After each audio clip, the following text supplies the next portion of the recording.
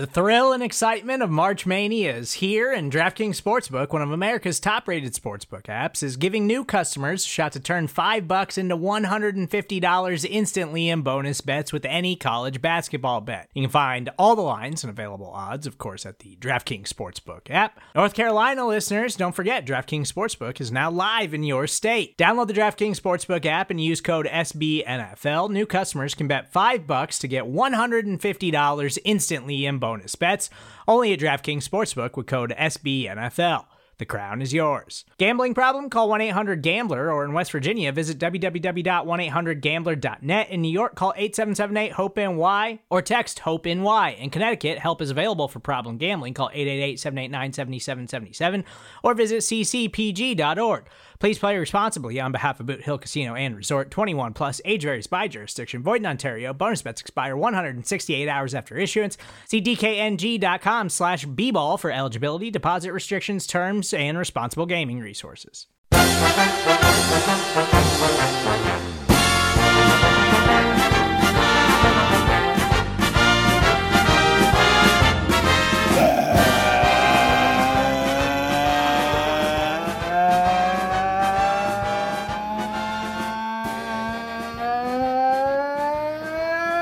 Right, bear down, Bears fans. It's time for another edition of Chicago Bears Podcast, Bears Banter, powered by Windy City Gridiron and SB Nation. Bill Zimmerman with you. And yes, that was 10 seconds. I held that note for 10 seconds at the start of the podcast. Why?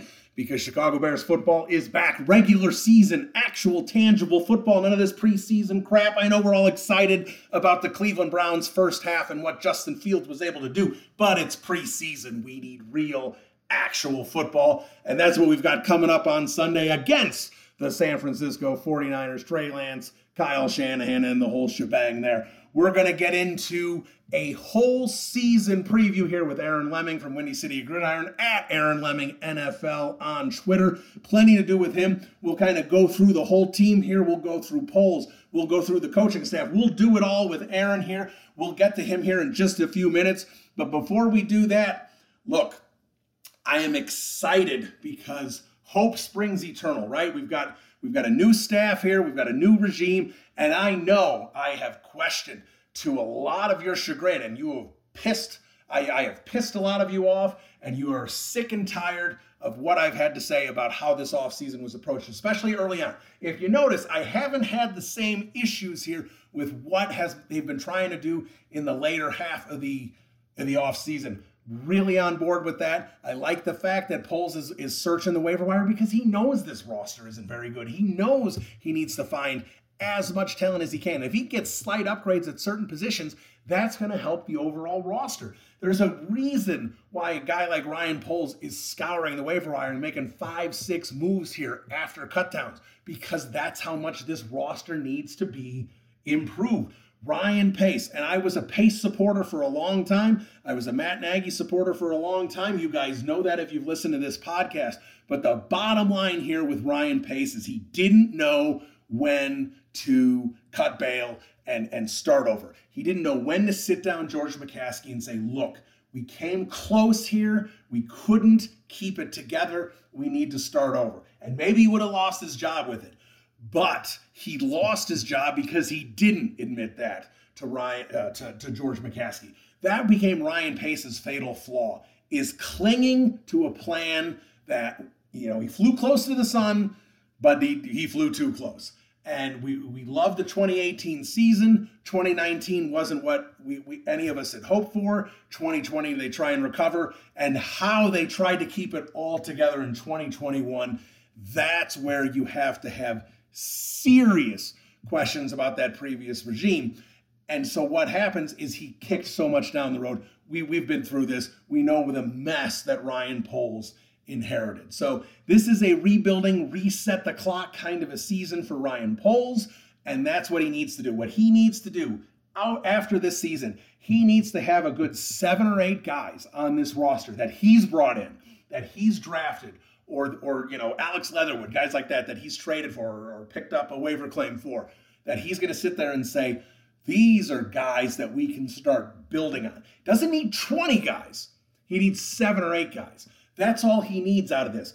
And obviously one of those guys needs to be Justin Fields. He has all that come together. You're going to start seeing other things come together because then he's going to have a full draft. He's going to have a lot of money to spend next offseason. Then instead of 7 or 8 guys, because he's in a better position, maybe you get 10, 11 guys.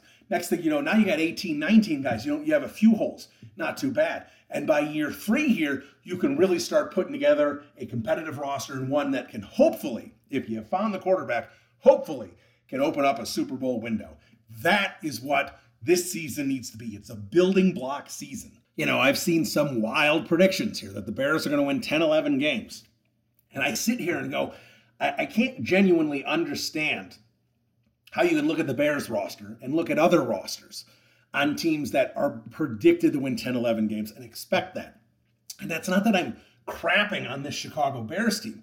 Looking at it realistically, you have to look at what is Ryan Poles trying to accomplish here. And you don't trade Khalil Mack. You don't let Akeem Hicks walk. You don't, Eddie Goldman, Bilal Nichols, James Daniels, Allen Robinson. You don't just let all these guys walk and replace them with low-level free agents or draft picks or UDFAs and say this is a team that's trying to win this year. They're not. They're rebuilding. If you want to call it reloading, fine, call it reloading. But this is not the year the Chicago Bears are trying to win 11, 12 games and make the playoffs. Let's look at this objectively. And the fact is, like I said, let's see if Justin Fields is the guy, and let's find some building blocks. Brisker, Gordon, maybe Kmet develops into that guy. Mooney, Roquan Smith. Some of the guys are already in place, hopefully.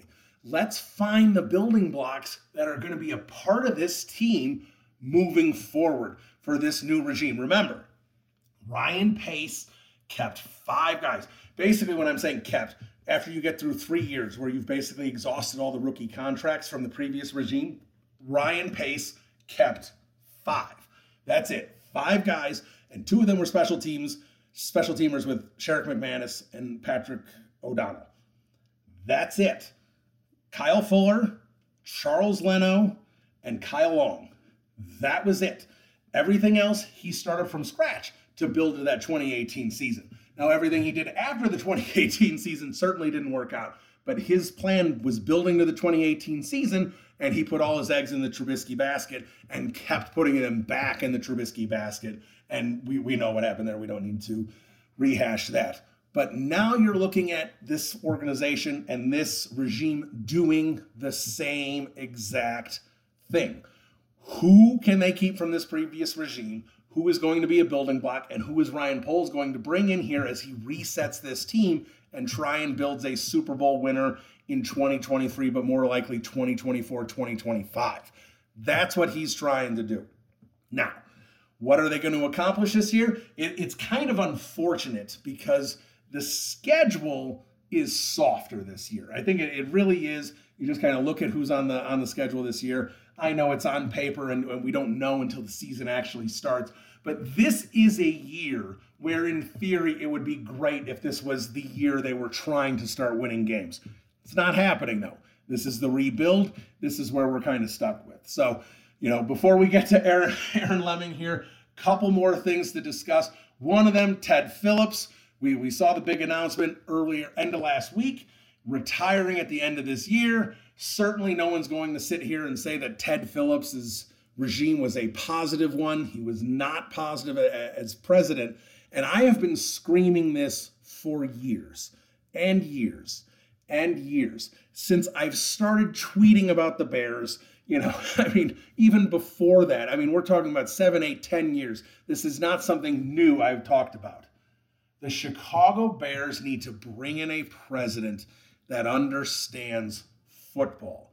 The biggest issue that this franchise has had is the issues at the top. And what I mean by that is you have a president and a chairman in George McCaskey who both have admitted that they do not follow football, that they do not understand football at the level that a franchise like the Chicago Bears should be able to do.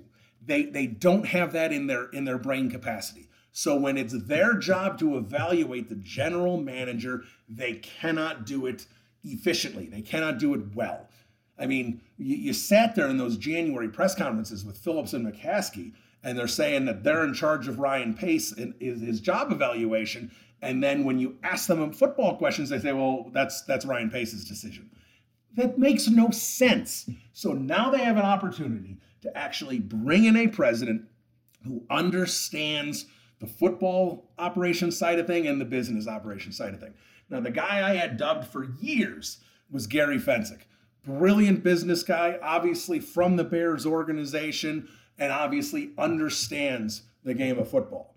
But the guy I want now, and this isn't going to be easy because he has really built something at Athletes First, and that is Trace Armstrong. Again, ties to the organization, again, understands football operations, but again, understands the business side of things because that's what he does now. Now, the thing with Trace Armstrong is Trace Armstrong already has his fingerprints all over this organization. He had his fingerprints on the Matt Nagy hire. He had his fingerprints on this whole regime being brought in here. He's got his fingerprints all over the place. But give him the reins to this franchise. You're going to have to pay him an ungodly amount of money. He is not going to do that. You're going to probably have to make him the highest paid team president in the NFL. But that's the type of stability you need at the top of this organization.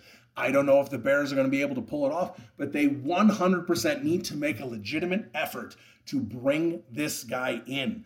They have to. They can't just sit there. Do not promote Cliff Stein. Cliff Stein has already pissed off a lot of agents being back in the saddle negotiating contracts. There is zero reason to bring in Cliff Stein as the next president of this team. They need to look bigger.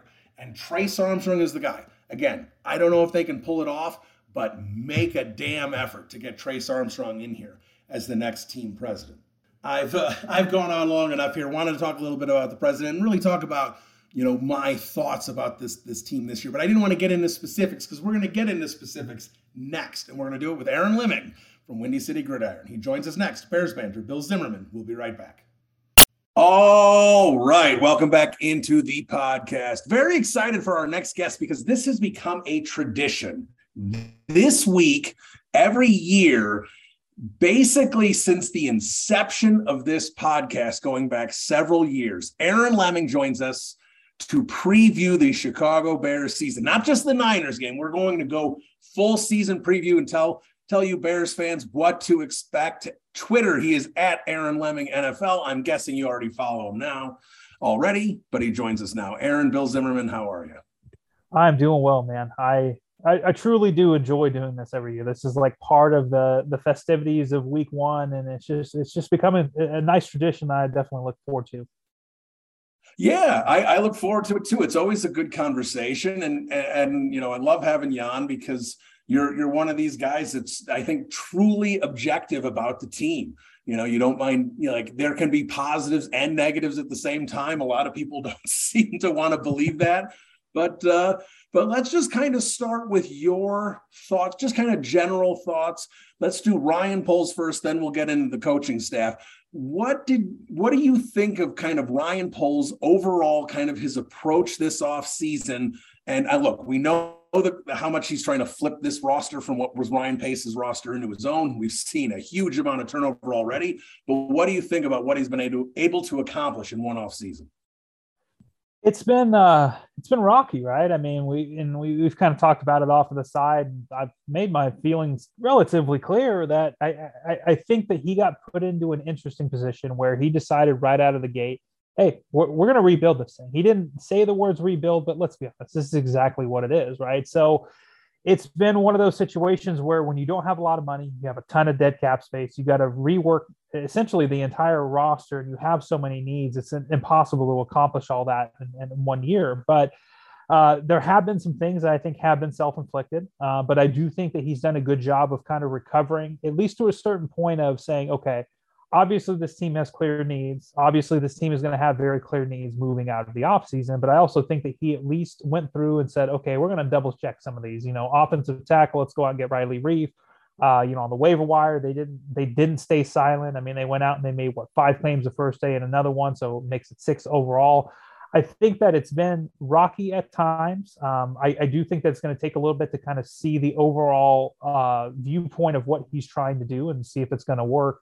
But he's also been put in quite a tough position. So I would say a very uneven one, but one that at least, he turned over 65% of the roster. And we talked about it a lot last year. I think we even talked about it on the preview. Last year was not a fun year. The Bears had a very uninteresting roster. I think one of the only interesting things last year was the fact that they had Justin Fields. So now they have Justin Fields. They have some younger guys around him. Who knows if those guys are good, but we're going to find out.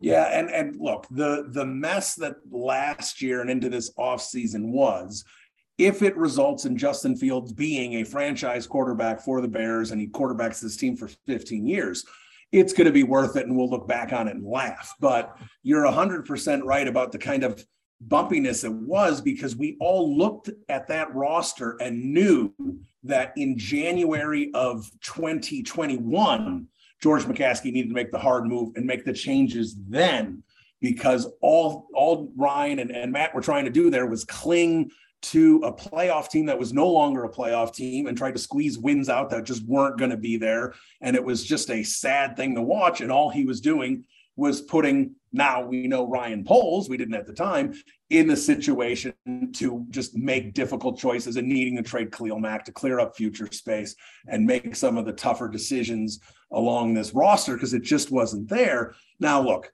and I have also made my opinions clear about kind of allocating these resources, the limited ones they had, and how they should have done it. But putting that aside, because, I'm not going to sit there and nitpick about things that were done in March and April here, as we're just a few days away from kickoff. But when I look at this team, and again, to be fair to Poles, like you said, there was only so much that he could do. And the one thing that I liked him doing is the amount of waiver claims and Schofield and Reef. And I get that not everything's going to work out and all these guys are going to play, but it's a recognition that the roster, while yes, this is an absolute rebuild, but at the same time, this is, him recognizing there are holes. There are things that we need to do, because no one is going to sit there and try and go 1-16. They're going to try and win games. They're going to try and be competitive. This is the NFL. That's how this works. And understanding, I like that Poles had an understanding of what he needed to do with this roster, because at times with Ryan Pace, sometimes I thought he was so pig-headed that he couldn't see it. Yeah, no, and I agree. And I think he does deserve a certain amount of credit for simply stepping in and ripping the Band-Aid off this thing. Like you pointed out, it's not easy to trade Khalil Mack. It's not easy to make some of the decisions that he's made, but he full on committed to it. And I think, one of the things that you pointed out is not every move is going to work out. Obviously, you talk about the waiver claims, you talk about Riley Reef, Michael Schofield, obviously didn't work out. Let's be honest. The majority of these moves are not going to work out. But the fact is, you have to take swings. This is the time that you take swings, because anything that you land out of this is essentially a free, a free win that you wouldn't get if you didn't make the moves. It's not costing them a lot of money. Same thing with Alex Leatherwood, Amir Smith-Marset, guys like that, where it's all a win. If they don't work out, it is what it is. You don't lose a lot of money from it. You don't really lose anything from it, really. But if they do end up working out, then those are pieces down the road that you don't have to worry about. And I think that's kind of the same approach that they've taken with the offensive line, and not so much in terms of the overall additions, but in terms of, hey, we're going to throw out our quote unquote best five, which happens to be pretty much the youngest combination possible. And we're going to hope that some of these guys work out. And I think that overall, especially with the mess that Ryan Pace left the Bears in, with the mess that Matt Nagy and this coaching staff, especially this offensive coaching staff, left this roster in. I mean, we don't know about half these young guys because they didn't play them last year, even when they were well out of it. So again, and I think that's kind of the thing to kind of keep in context with all this is that, yes, I have been critical of Ryan Poles. Yes. And I understand that some of the moves are not moves that I like. There's some moves that I felt like he should have made, but there's also a lot of context that goes back to the last 2 or 3 years where the Bears have kicked the can down the road when it clearly wasn't working. And that's stuff that he can't control. Yeah. Now let's get over, you made a lot of good points there, and I'll use those here as we move forward, but let's talk about the coaching staff a little bit. And let's talk about this first training camp and kind of what you've seen so far. So, obviously let's focus mostly on Flus. Let's focus on Getsy, those two, because I think that's where most Bears fans want to hear about.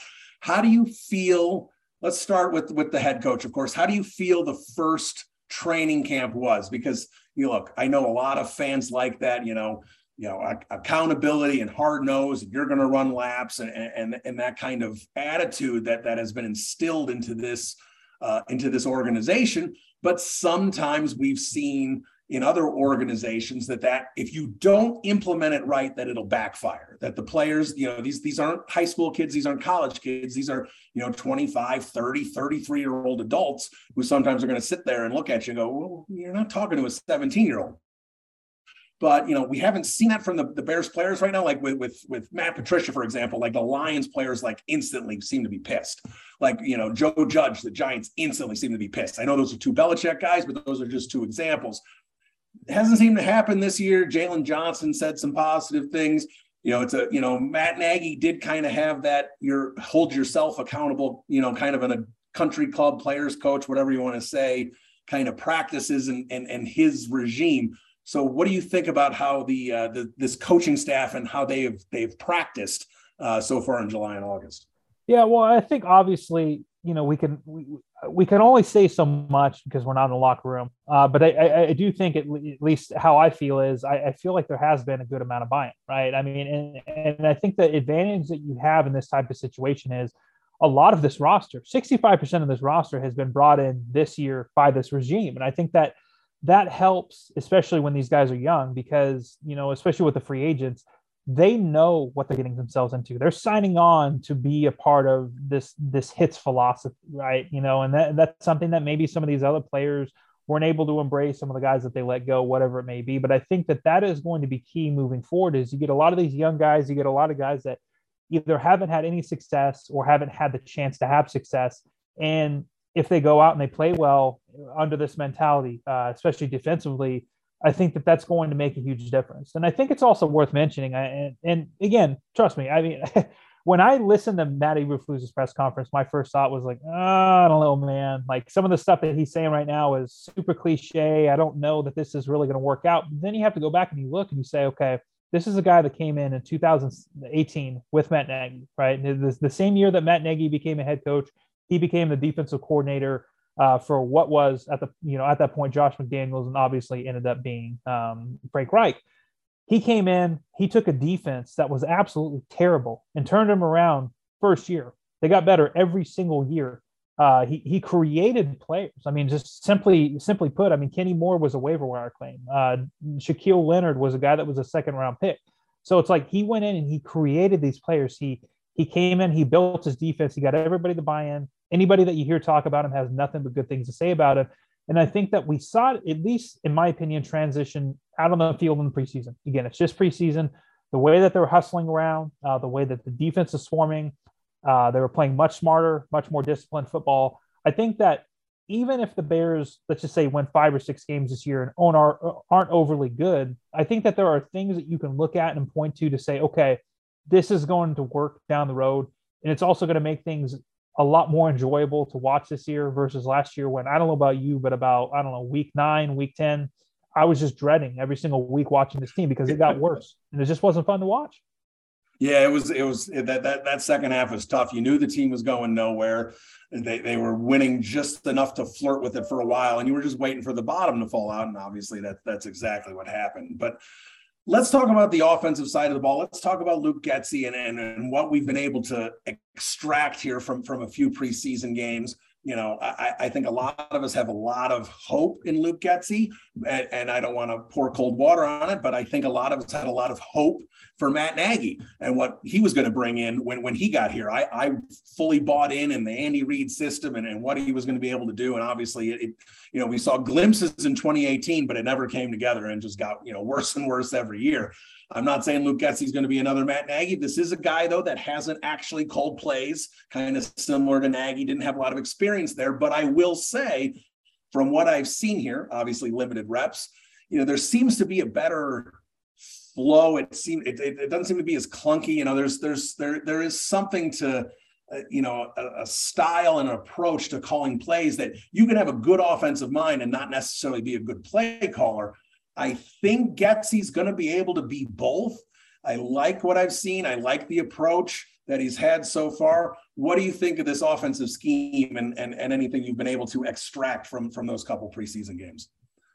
Well, I think, it seems like one of those situations where can it really get much worse than what we saw the last years? And, normally you'd say probably not. This is the Bears we're talking about, so God only knows at this point, right? You have to hope it doesn't. I don't think it will. I think things have looked very competent so far, and I think it's also really hard to judge, especially when you're talking about the preseason. They're so vanilla, man. It's one of those situations where they're not going to try to expose anything, right? It just is what it is. But I think that we saw certain layers, certain things that are going on. I think the biggest thing that we all have to keep in mind is just patience. Like the offensive line is a work in progress. The receiving core is a work in progress. Justin Fields is in his second year, and honestly, it might as well be his first year. Like there's a lot of different things going on right now to where it's just going to take some time to get going. Now, here's what I will say in terms of just Luke Getsy as a whole. This is going to go one of two ways. Either Luke Getsy is going to be here for multiple years, or he's going to be gone in a year or two. If he's gone in a year or two, that's probably a best case scenario for the Bears, just because that Justin Fields is going to be the guy, and that this offense works. And, I know that can be kind of hard to hear, and it's kind of, Adam Gase flashbacks and so on and so forth. But if Luke Getsy is here for multiple years, that tells you one thing. That tells you that the offense just really isn't doing that much, because we've seen it over the last few years where guys like Nathaniel Hackett, guy that didn't even call plays. The same thing with Matt Nagy. Matt Nagy was the offensive coordinator for 2 years before he got the job, didn't really call plays.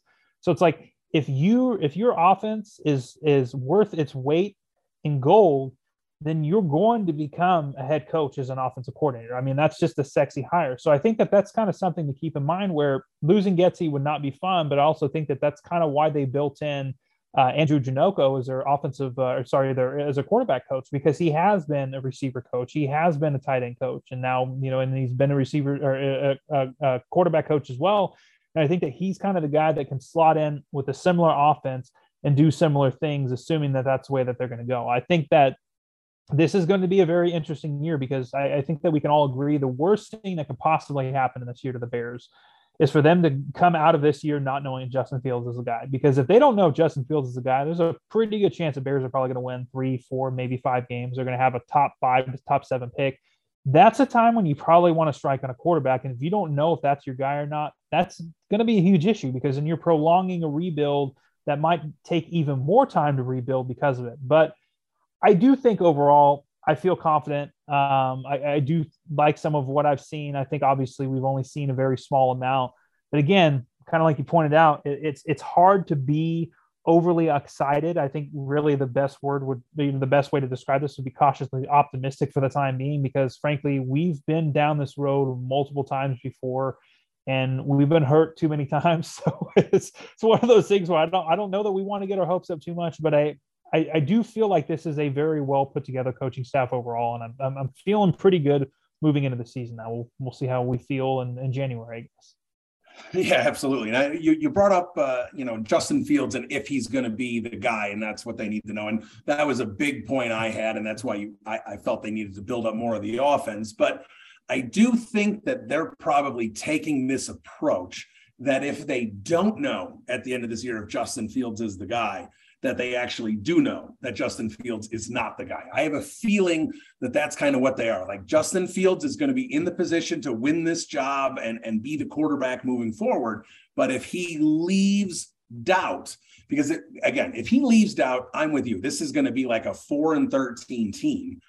And unless he gets hurt, if he gets hurt, obviously that throws everything off. But they're going to be like a 4-13 team, and they're going to have a pick. And if you're going to be sitting there with the 3rd, 4th pick in the draft, or potentially better, and you've got guys like Young and Stroud and whoever else potentially comes forward here by the end of the football season, you have to make a move at a quarterback. And that becomes kind of Arizona with Kyler Murray and Josh Rosen, these type of things you don't see very often. Now, because it's the Chicago Bears, if they move on from Justin Fields, you could absolutely see him becoming Drew Brees for another franchise, because we're the Chicago Bears. But I think that's where we are. So let's talk about Fields, because obviously this whole season, we know overall, get some youth in here and, clear up space for 2023. We know kind of the overall scheme, but this season comes down to Justin Fields and what his growth is and what they see out of him, both fans and coaching staff, more importantly. So, you look at Fields and look, we're all excited about what happened in preseason game 3. It looked like he was the best quarterback in the NFL, but it is preseason. Everyone's kind of running out generic offenses, generic defenses.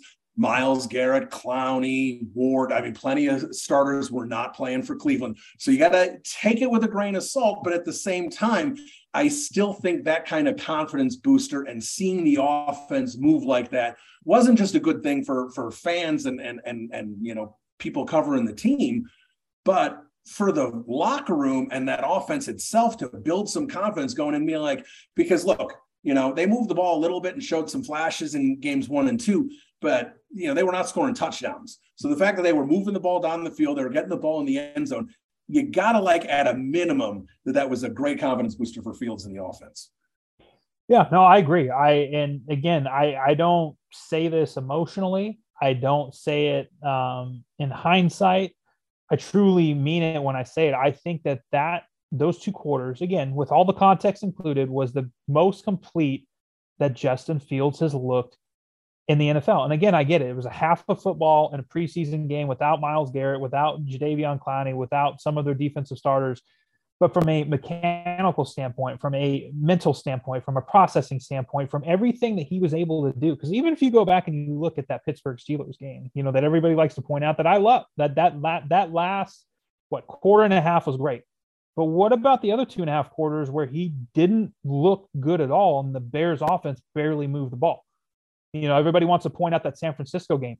He still had some bad moments in that game too, versus this last game where, frankly, I mean, he had one throwaway in the beginning of the game. He had another one where he missed a little high when he was getting, pressured or whatever else.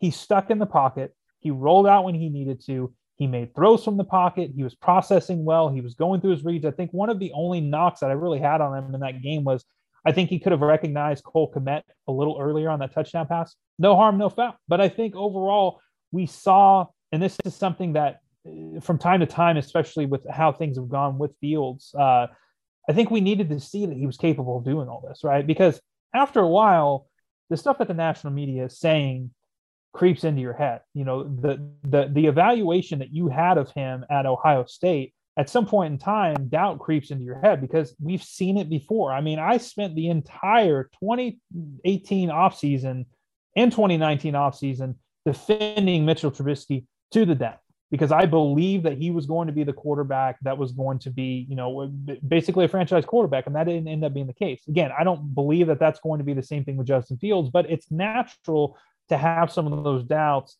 especially with how things went last season. But I think that overall, I think we've seen some good stuff. And like you pointed out, it doesn't mean that this is just going to be a direct carryover. He's going to go out and throw for 350 yards. He's going to blow Trey Lance out of the water in week 1, and things are going to be grand. And he's going to have the, Deshaun Watson year 2 or it doesn't really matter, Joe Burrow, any of those guys. It doesn't mean that he's going to go out and have that type of year. But I think that at the very worst, it allows them to build some sort of confidence moving into the season to say, hey, this offense can work. We know, Justin, that you can do what we've been telling you that you can do. You saw what you can do. You saw that, that you have enough weapons that the offensive line can hold up. Those are things that it can at least be confirmations. And I think, at least for the time being, especially when you look at the 2 defenses that they faced right out of the gate with San Francisco and Green Bay, those are going to be 2 really tough games. Those are 2 games with really good front sevens.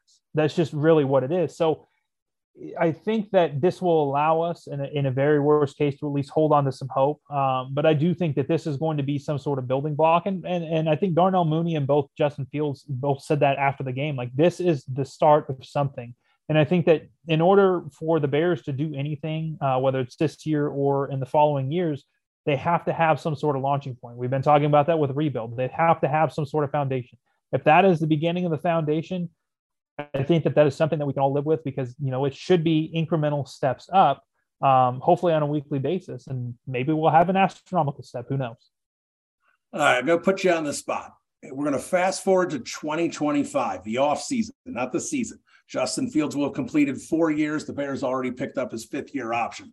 So going into that 5th year, will the Chicago Bears be handing out a 9-figure contract to Justin Fields, yes or no? I think so, yes. I really do. My confidence in Justin Fields has wavered at points, but I think that I think he's going to be the guy. I really do. And I do believe to a certain extent that the cream rises to the top, and that quarterbacks can overcome things even when they don't have everything around them. I do think that the big key is going to be the offensive line. But yeah, I do think that he is going to be able to rise to the occasion. I don't think it's going to be anything tremendous. I don't think we're going to see 4,500 yards this year. I don't think we're going to see anything too crazy. And he's probably not going to be the best quarterback from this class this year. But I do think that we're going to see enough from him to say, hey, this is the guy moving forward. They get him more weapons next year, cooking with gas. I think we're going to be feeling very different about this next year. But yeah, I do think he is going to be the guy. And if he's not, I don't know. It's going to be really hard to watch this team for a while and have any sort of semblance of hope. I'll be honest. Yeah, I'm with you. I have the same kind of feelings, and he just oozes confidence, and you see the swagger on the field, and you see just the highlight reel plays. And look, and I know Trubisky, had some highlight reel moments and everything. There's just something different with Fields. It's not a knock on Mitch at all. He won the starting job in Pittsburgh. Kudos to Mitch. But there's just something about Fields that it's just hard to imagine that guy failing. That's what it comes down to for me. I just can't see it. But like you said, a key to him, just not this year, but moving forward. But let's focus on this year, obviously, the offensive line. The offensive line last year was bad. And let's break it down. Let's look at it carefully here. The 2 best offensive linemen last year on our bad offensive line was James Daniels and Jason Peters. They're both gone. They've totally overhauled this offense. Offensive line. Basically, it's Cody Whitehair and maybe Sam Mustipher, depending on Lucas Patrick's health. I mean, it's a brand new line here. I know Tevin Jenkins and Larry Borum are holdovers, but now it looks like they're going to be more staples. I said a couple of weeks ago after watching some offensive line play that I was guessing that the best 5 were going to be Jones, Whitehair, Patrick, Jenkins at right guard, and I had Reef out there. Now, we haven't really seen anything from Riley Reef at this point. We don't know if he's still the capable tackle that he's been for basically a decade in this league. But that was basically my starting 5. Borum seems to be that's going to be his job to lose here moving forward. But this offensive line could have some possibilities of looking pretty good. But at the same time, there are things to be worried about, especially with pass protection and especially knowing they have to keep Justin Fields upright and healthy. So where are you with the offensive line?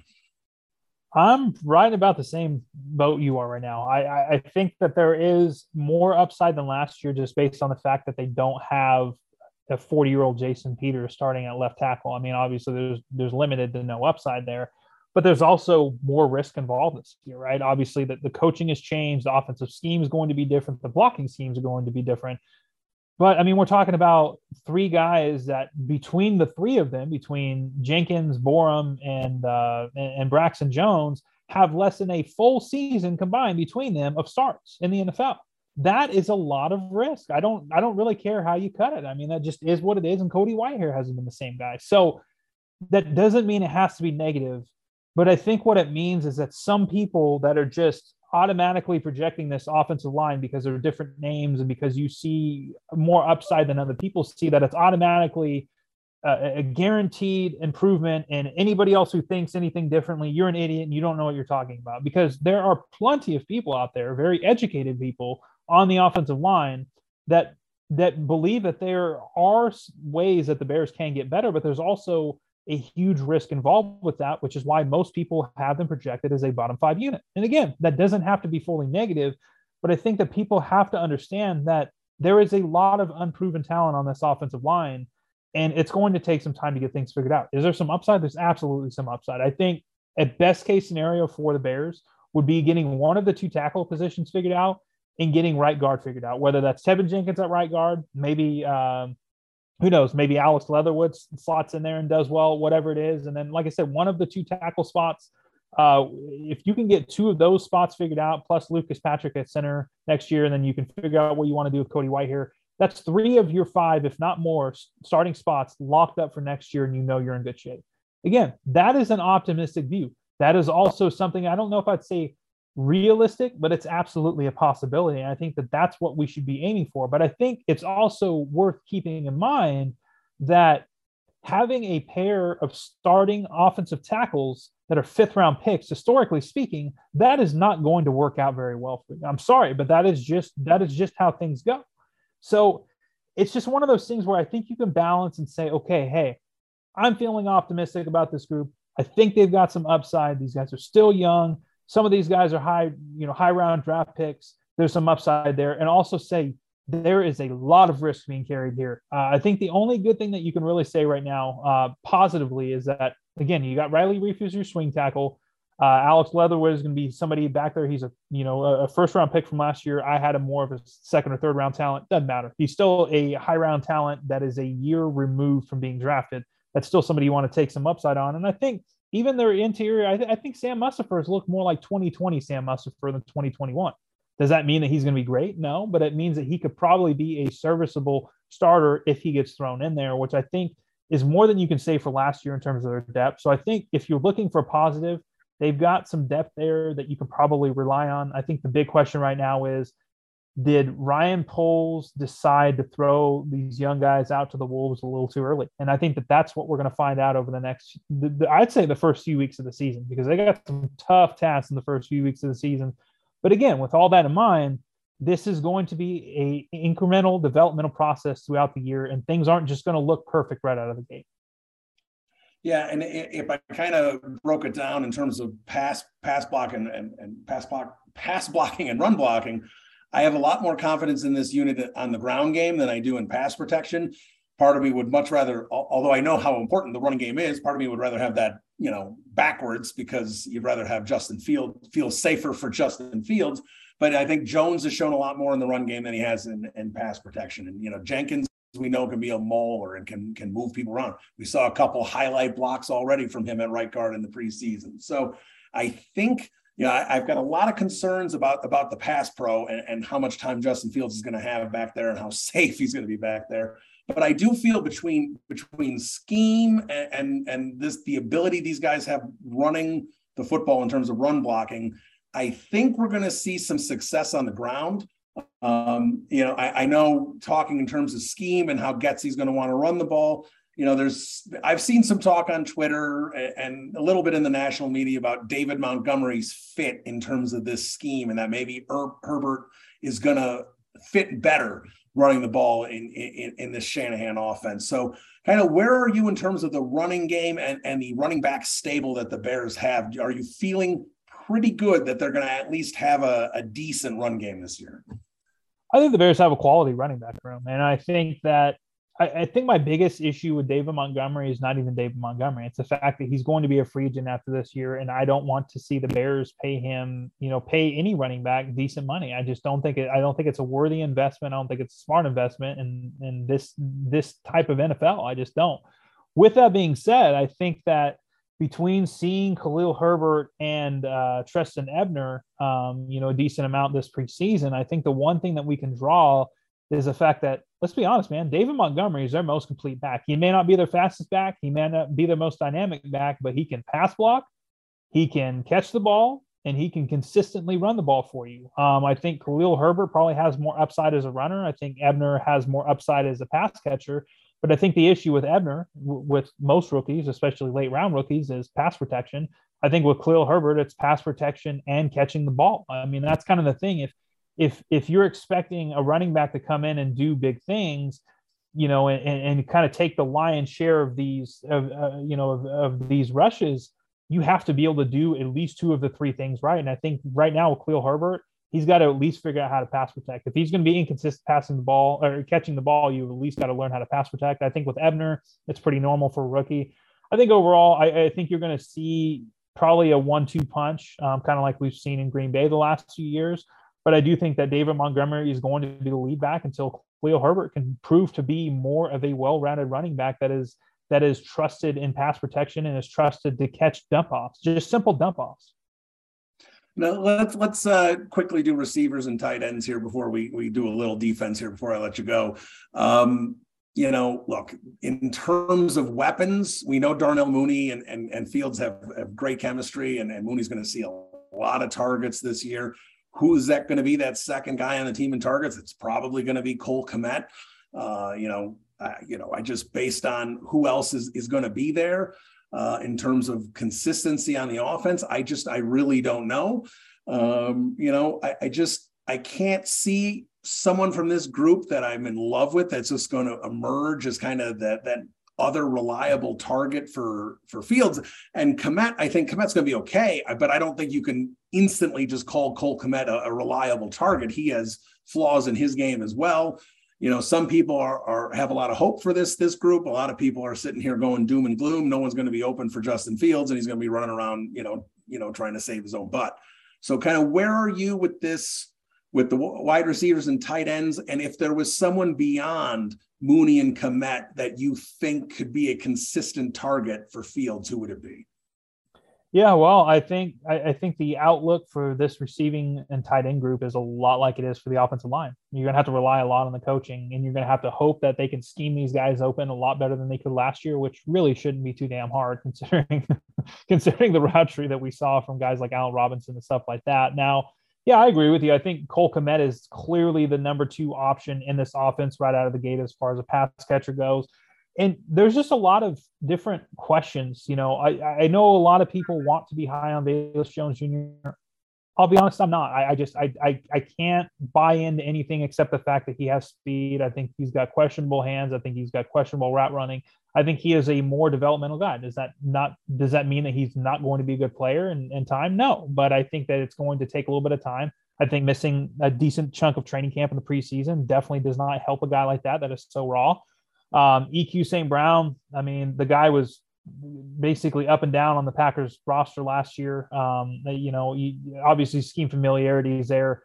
Byron Pringle is somebody that I feel like is being counted on way more than he's probably going to produce. He's a slot guy. I think he can be a reliable, pass catcher, but he's also 28 years old, and there's a reason he didn't get more than a $4 million deal. So I think the one guy that maybe I have the most optimism for outside of those names is probably Dante Pettis. And again, that's being cautious with that, because I feel like Dante Pettis, at least with him, he's a good route runner. And obviously he's had a few chances. He was a 2nd-round pick with the 49ers. He was taken the same exact year that Anthony Miller was, if I recall right. Maybe I'm 1 year off with that, but I'm pretty sure he was taken the same exact year out of Washington. So again, he's somebody that if he can be a good route runner, he's also, he's clearly impressed Justin Fields, because Justin Fields has singled him out a few times.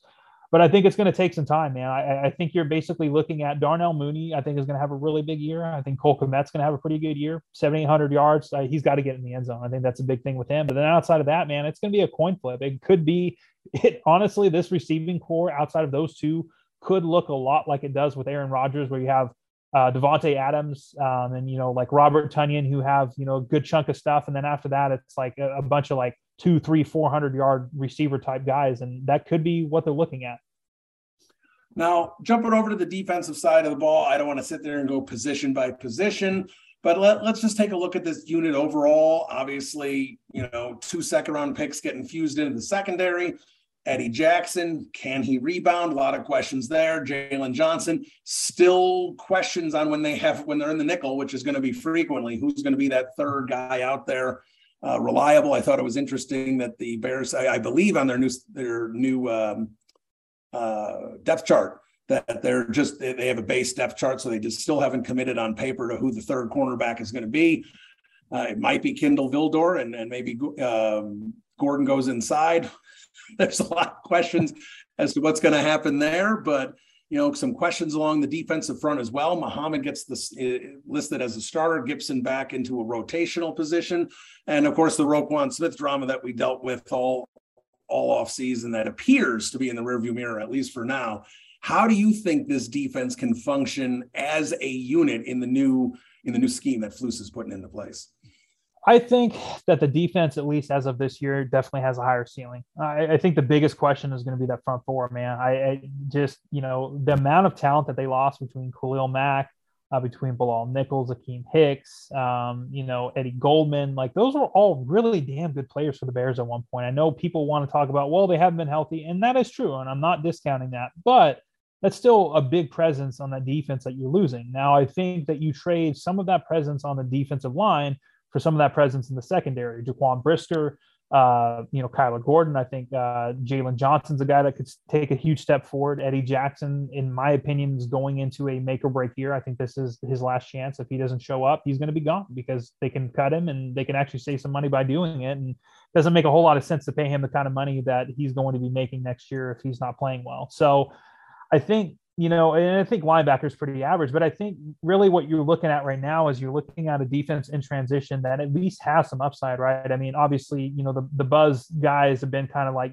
Jack Sanborn, who I think can carve out a role as a special teams guy, as a reserve, maybe somebody that comes in every once in a while and plays, develops into more. That'd be great. But I think, when you're looking at the secondary, I think that that's where the real bright spot comes in. But it's also one of those, I feel like it could have been brighter had Tavon Young or Thomas Graham Jr.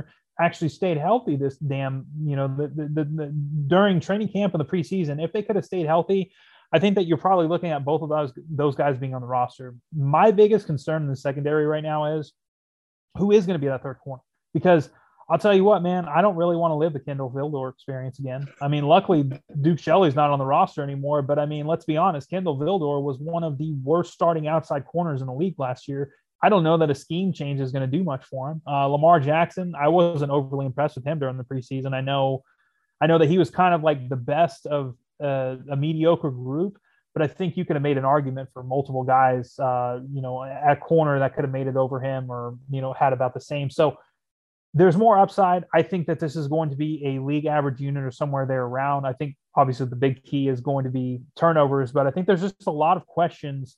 How are they going to rush the passer for one? And how the hell are they going to stop the run? They weren't good at stopping the run last year. They don't have a true nose tackle on this roster right now. And I think that that's a little bit of a concern, especially when you're talking about the production of those linebackers and the functional linebackers in this defense.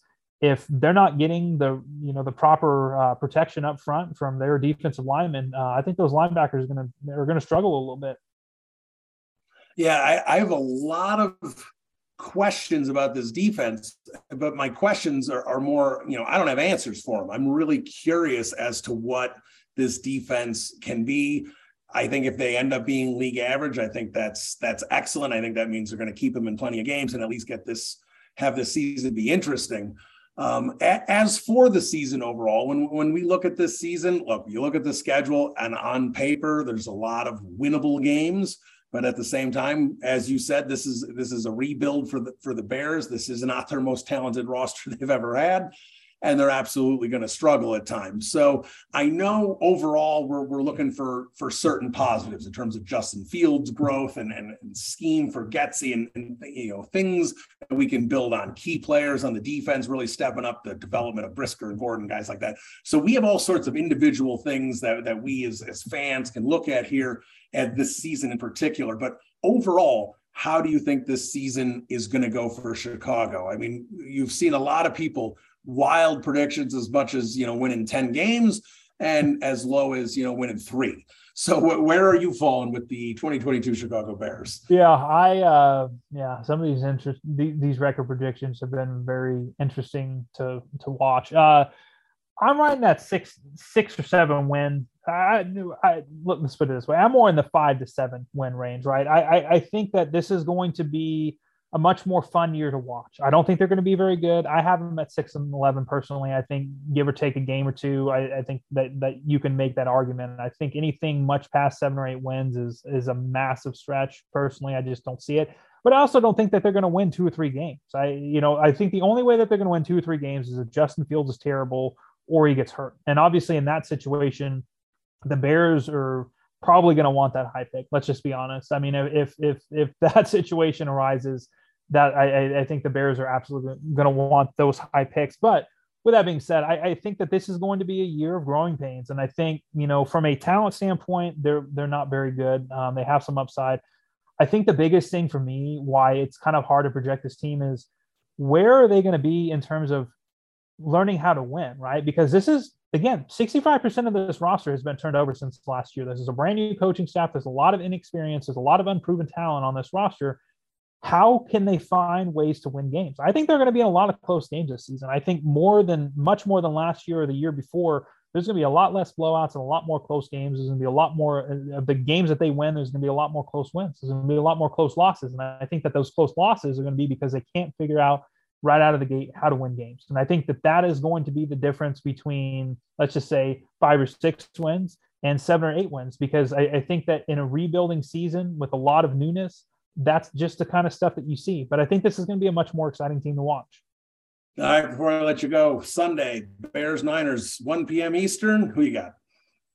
I've got the 49ers, man. I just made this prediction, 24-20. I think it's going to be a decently close game. I think the Bears are going to have a chance to win it. But ultimately, man, I think the 49ers, I think people are really overlooking the 49ers. Outside of Trey Lance and the questions, with him going into his first year as a starter, the 49ers are still a really good football team. And I think it's going to take the Bears a little bit to get their footing and figure out how to win games.